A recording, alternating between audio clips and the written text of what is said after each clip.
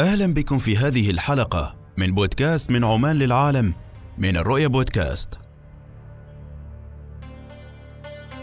في كتابه الاحتكاكات التجارية العالمية صعود وسقوط الدول الكبرى، حاول المؤلف رين تسيه بينغ فهم أحداث التاريخ والاستفادة من دروس الحرب الاقتصادية التي شنتها أمريكا ضد اليابان في مواجهتها التكنولوجية المتصاعدة بين بكين وواشنطن.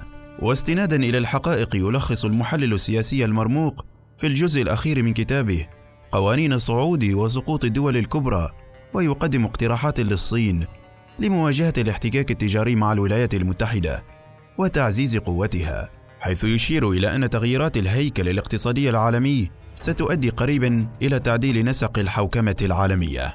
لقد تبادلت القوتان الاقتصاديتان الكبريان في العالم فرض رسوم جمركية على واردات بعضهما البعض، ومع الوقت انتقل الصراع التجاري بين الصين والولايات المتحدة إلى حرب تقنية، ما يعتبره المحللون أزمة ستكلف الاقتصاد العالمي خسائر فادحة. فدفع الصين إحياء طريق الحرير القديم، مبادرة الحزام والطريق سيضاعف الصادرات الصينية بأضعاف ما هي عليه الآن، ويعني نجاح هذه المبادرة تراجعا حادا في تدفق الاستثمارات الأجنبية إلى الولايات المتحدة.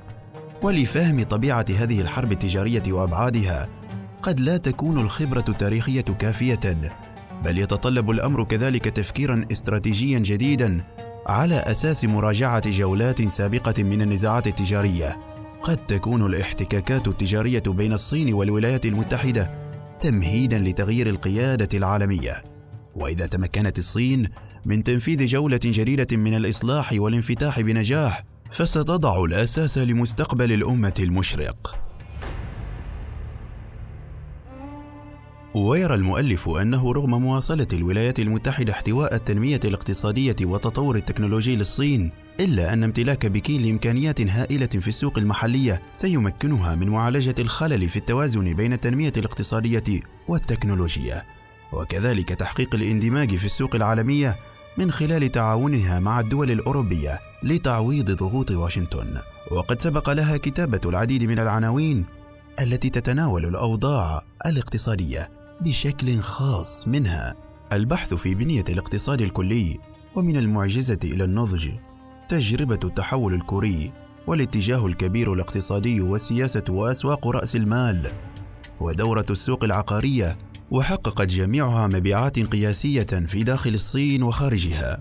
وأوضح رين تسيه بينغ إلى أن المكانة النسبية لبلدان الدرجة الأولى في الشؤون العالمية تتغير على الدوام، ويرجع ذلك إما إلى الانخراط في صراع عسكري أو المنافسة في التنمية الاقتصادية، في حين يكون لعوامل مثل معدلات النمو الوطني والاختراقات التكنولوجية والتغيرات التنظيمية دور هام في صعود وسقوط الدول الكبرى.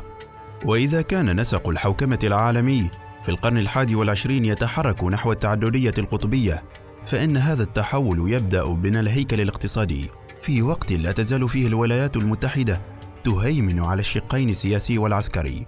ومع ذلك فإن تجارب التاريخ تخبرنا أنه إذا انحسرت فجوة القوة الاقتصادية العالمية فسوف تتسبب قريبا في تعديل الهيكل السياسي العالمي، والفرق الوحيد هو ما إذا كان هذا التعديل في شكل حرب أو سلام. فمن الهيمنة البحرية لكل من بريطانيا وإسبانيا إلى الحربين العالميتين إلى الحرب الباردة ثم اتفاق بلازا، كانت جميع هذه الحروب تمثل كفاحا من أجل النضال العسكري والسباق على فرض الهيمنة الاقتصادية. وبعد دخول العصر النووي أصبح من غير المرجح وقوع حرب انتحارية بين قوى العالم الكبرى، بل زادت حدة التنافس على نطاق أوسع في مجالات التجارة والتمويل وموارد الطاقة والتأثير في المنظمات الإقليمية والجغرافيا السياسية.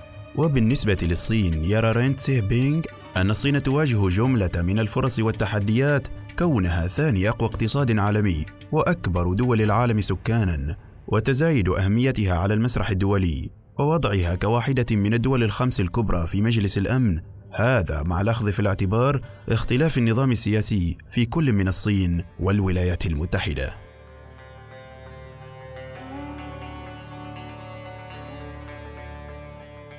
واقترح الكاتب خطة من 6 نقاط لتجاوز التحديات انطلاقا من دروس الحروب الاقتصادية عبر التاريخ، وهي: 1. الدفع بثبات نحو جولة جديدة من الإصلاح والانفتاح وتحسين مناخ الأعمال، ما يلبي تطلعات الشعب الصيني للتنمية والابتكار وحياة أفضل، ويتوافق مع الاتجاه العالمي نحو التنمية والتعاون والسلام. 2. تعزيز التنمية عالية الجودة وتشجيع التحديث الصناعي وترسيخ موقع الصين في مشاركة سلسلة القيمة العالمية. 3.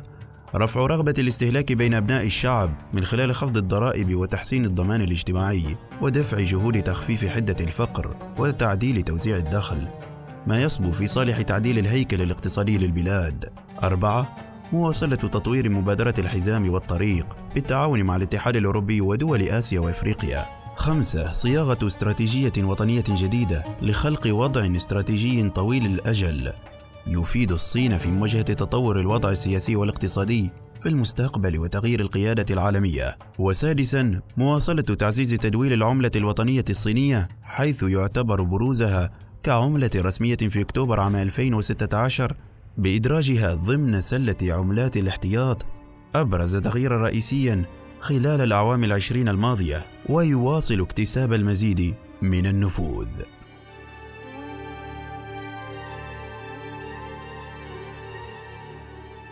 في الحلقة القادمة من بودكاست من عمان للعالم سوف نقرأ لكم كتابا جديد. انتظرونا، أنا أحمد البوسعيدي.